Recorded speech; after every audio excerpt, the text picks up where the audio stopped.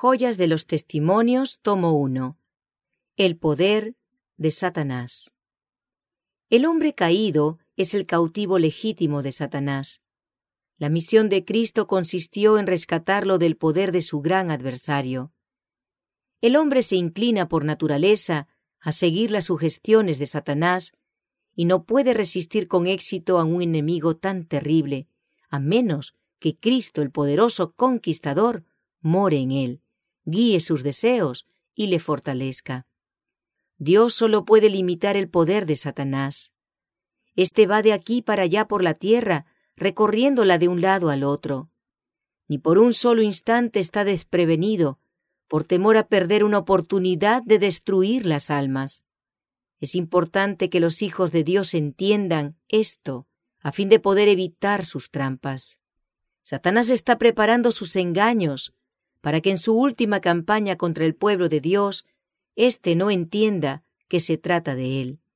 Y no es maravilla, porque el mismo Satanás se transfigura en ángel de luz. Mientras que algunas almas engañadas sostienen que él no existe, las está llevando cautivas y trabaja extensamente por su medio. Satanás conoce mejor que los hijos de Dios el poder que ellos pueden tener sobre él cuando su fuerza está en Cristo. Cuando el más débil creyente en la verdad solicita humildemente ayuda al poderoso conquistador, confiando firmemente en Cristo, puede repeler con éxito a Satanás y toda su hueste. Él es demasiado astuto para presentar abierta y audazmente sus tentaciones, porque entonces se despertarían las soñolientas energías del cristiano y éste confiaría en el poderoso libertador. Pero se presenta inadvertido y obra por engaño mediante los hijos de desobediencia que profesan la piedad. Satanás recurrirá a todo su poder para acosar, tentar y desviar al pueblo de Dios. El que se atrevió a enfrentarse con nuestro Señor para tentarlo y desafiarlo, y que tuvo poder para tomarlo en sus brazos y llevarlo al pináculo del templo y hasta la cumbre de una altísima montaña, ejercerá su poder hasta un grado asombroso sobre la presente generación que dista mucho de tener la sabiduría de su Señor y que ignora casi completamente la sutileza y fuerza de Satanás. De manera maravillosa afectará el cuerpo de los que están por naturaleza inclinados a hacer su voluntad. Satanás se regocija cuando se lo considera como un mito. Cuando es objeto de burlas y representado por alguna ilustración infantil o como algún animal, ello le conviene perfectamente. Como se le cree tan inferior, las mentes humanas están completamente desprevenidas ante sus planes sabiamente trazados, y él tiene casi siempre éxito. Si su poder y sutileza fuesen comprendidos, muchos estarían preparados para resistirle victoriosamente. Todos debieran entender que Satanás fue una vez un ángel muy exaltado. Su rebelión hizo que fuera echado del cielo, pero no destruyó sus facultades, ni hizo de él una bestia.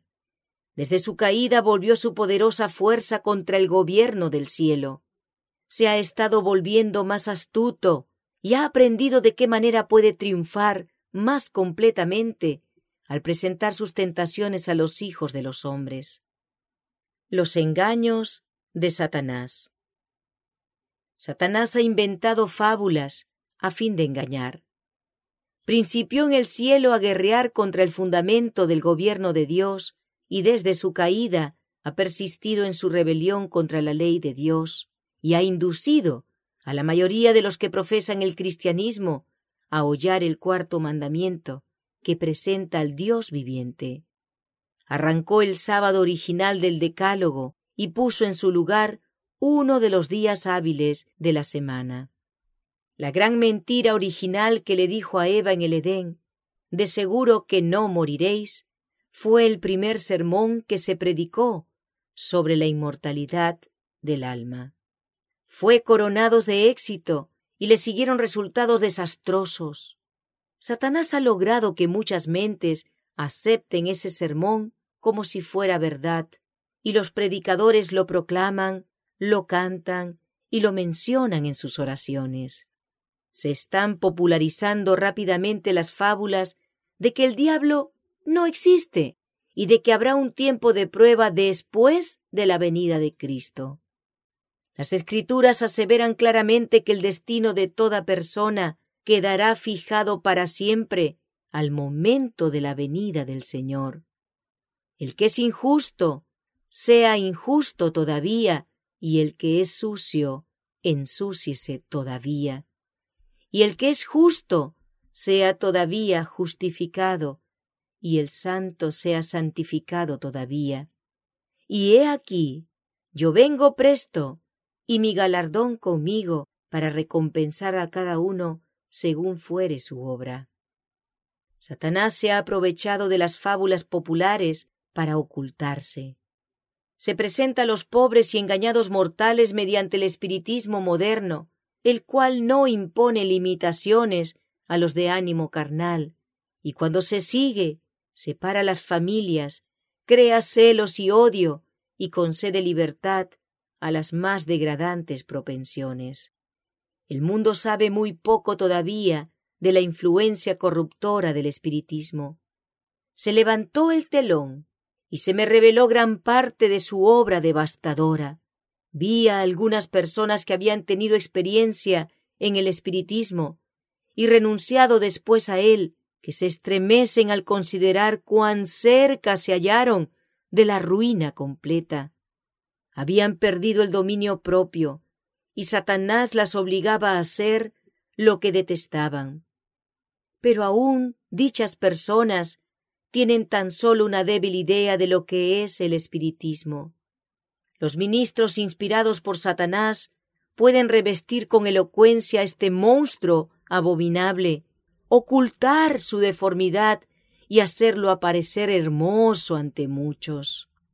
Pero proviene tan directamente de su majestad satánica que él sostiene tener el derecho de dominar a cuantos tengan algo que ver con él, porque se han aventurado sobre terreno prohibido y han perdido todo derecho a ser protegidos por su hacedor.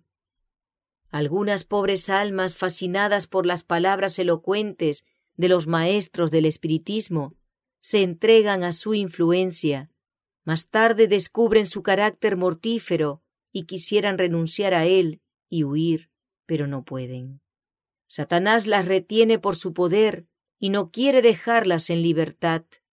Él sabe que le pertenecen seguramente mientras se hallan bajo su dominio especial, pero que una vez libres de su poder, nunca las podría inducir a creer ya en el espiritismo, ni a colocarse tan directamente bajo su dominio.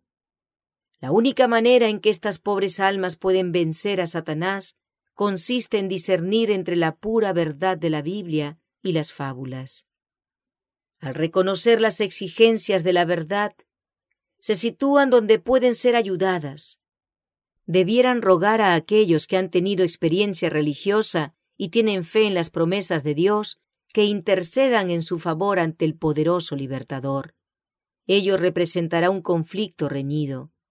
Satanás reforzará su contingente de ángeles malos que han dominado a estas personas, pero si los santos de Dios, con profunda humildad, oran y ayunan, sus oraciones prevalecerán. Jesús comisionará a ángeles santos para resistir a Satanás, y éste será ahuyentado, y su poder sobre los afligidos quebrantado. Y les dijo: este género con nada puede salir, sino con oración y ayuno. La palabra de Dios nos protege. Los predicadores populares no pueden resistir con éxito al espiritismo. No tienen nada con qué proteger a sus rebaños de su influencia nefasta.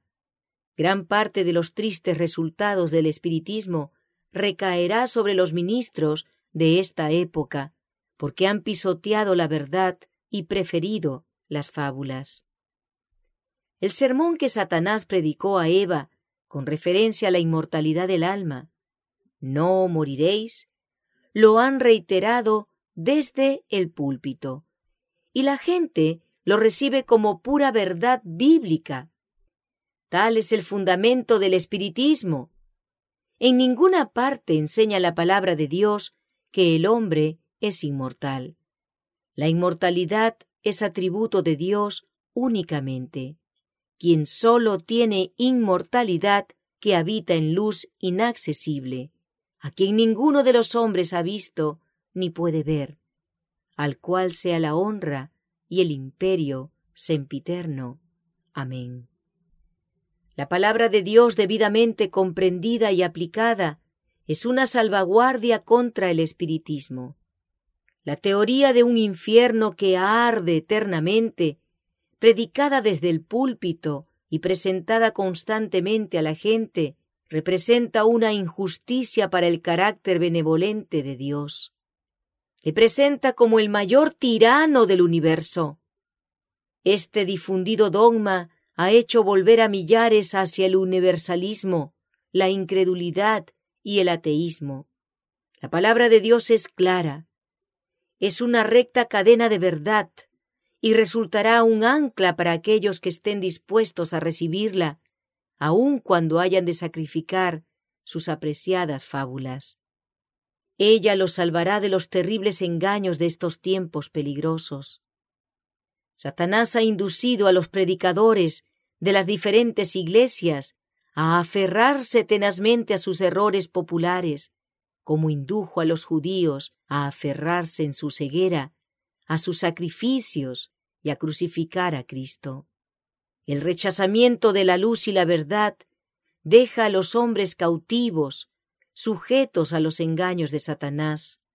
Cuanto mayor es la luz que rechazan, tanto mayor será el poder del engaño y de las tinieblas que los sobrecogerán. Me fue mostrado que el verdadero pueblo de Dios es la sal de la tierra y la luz del mundo. Dios requiere de él que progrese continuamente en el conocimiento de la verdad y en el camino de santidad. Entonces comprenderá cómo llega Satanás y con la fuerza de Jesús le resistirá. Satanás llamará en su ayuda legiones de sus ángeles para oponerse a los progresos hasta de un alma, y si posible fuese, la arrebataría de las manos de Cristo. La contienda por las almas. Vi a los malos ángeles contender por las almas y a los ángeles de Dios resistirles. El conflicto era intenso. Los malos ángeles estaban corrompiendo la atmósfera con su influencia venenosa y se cernían en tropel alrededor de aquellas almas para entumecer su sensibilidad. Los ángeles santos estaban mirando con ansiedad y esperando para rechazar las huestes de Satanás. Pero no es obra de los ángeles buenos dominar las mentes de los hombres contra su voluntad. Si ellos se entregan al enemigo y no hacen esfuerzo para resistirle, entonces los ángeles de Dios no pueden hacer mucho más que mantener en jaque a la hueste de Satanás para que no destruya a los que están en peligro, hasta que se les haya dado mayor luz, con el fin de despertarlos y hacerlo mirar al cielo en procura de ayuda. Jesús no comisionará a los ángeles santos para que libren a los que no se esfuerzan por ayudarse a sí mismos. Si Satanás ve que corre peligro de perder a un alma, hace cuanto puede para conservarla. Y cuando la persona llega a darse cuenta del peligro que corre, y con angustia y fervor busca fortaleza en Jesús, Satanás teme perder un cautivo y llama un refuerzo de sus ángeles para rodear a la pobre alma y formar una muralla de tinieblas en derredor de ella, con el propósito de que la luz del cielo no la alcance. Pero si el que está en peligro persevera y en su impotencia se aferra a los méritos de la sangre de Cristo, nuestro Salvador escucha la ferviente oración de fe y envía refuerzos de ángeles poderosos en fortaleza para que lo libren. Satanás no puede soportar que se recurra a su poderoso rival, porque teme y tiembla ante su fuerza y majestad. Al sonido de la oración ferviente, toda la hueste de Satanás tiembla. Él continúa llamando legiones de malos ángeles para lograr su objeto. Cuando los ángeles todopoderosos, revestidos de la armadura del cielo, acuden en auxilio del alma perseguida y desfalleciente, Satanás y su hueste retroceden, sabiendo perfectamente que han perdido la batalla. Los voluntarios súbditos de Satanás son fieles, activos y unidos en un propósito, y aunque se aborrecen y se hacen guerra mutuamente, aprovechan toda oportunidad para fomentar su interés común. Pero el gran general del cielo y de la tierra ha limitado el poder de Satanás. Lo que he experimentado ha sido singular, y durante años he sufrido pruebas mentales peculiares. La condición del pueblo de Dios y mi relación con la obra de Dios me han abrumado a menudo con un peso de tristeza y desaliento indecible. Durante años he considerado al sepulcro como un dulce lugar de reposo. En mi última visión, pregunté a mi ángel acompañante por qué se me dejaba sufrir tal perplejidad mental y por qué era tan a menudo arrojada al terreno de batalla de Satanás. Rogué que si había de estar tan íntimamente relacionada con la causa de la verdad, fuese librada de estas pruebas severas. Hay poder y fuerza en los ángeles de Dios, y yo rogué que ellos me escudasen. Entonces se me presentó nuestra vida pasada, y se me mostró que Satanás había tratado de varias maneras de destruir nuestra utilidad, que muchas veces había hecho sus planes para apartarlos de la obra de Dios. Se había presentado de diferentes maneras y por medio de diversos expedientes para lograr sus propósitos, pero el ministerio de los santos ángeles le había derrotado. Vi que en nuestros viajes de lugar en lugar, con frecuencia había colocado a sus malos ángeles en nuestra senda para causar un accidente que nos ocasionase la muerte. Pero los santos ángeles fueron enviados al lugar para librarnos. Diversos accidentes nos pusieron a mi esposo y a mí misma en grave peligro, y nuestra salvación ha sido maravillosa. Vi que habíamos sido objeto especial de los ataques de Satanás por causa de nuestro interés en la obra de Dios y nuestra relación con ella. Y al ver el gran cuidado que Dios ejerce en todo momento en favor de quienes le aman y le temen, cobré confianza en Dios y me sentí reprendida por mi falta de fe. Mediante la manifestación de un poder sobrenatural, al utilizar a la serpiente como agente suyo, Satanás hizo caer a Adán y Eva en el Edén. Antes que termine el tiempo, realizará prodigios aún mayores. Hasta donde alcance su poder, realizará verdaderos milagros. Dice la Escritura, engaña a los moradores de la tierra por las señales que le ha sido dado hacer, no simplemente por lo que pretende hacer. En este pasaje se presenta algo más que imposturas, pero hay un límite que Satanás no puede superar, y entonces recurre al engaño y falsifica la obra que no puede realizar en verdad. En los postreros días se presentará de tal manera que hará creer a los hombres que es Cristo, venido por segunda vez al mundo. Se transformará en verdad en un ángel de luz, pero aunque tenga la apariencia de Cristo en todo detalle exterior, no engañará sino a aquellos que, como el antiguo faraón, procuran resistir a la verdad.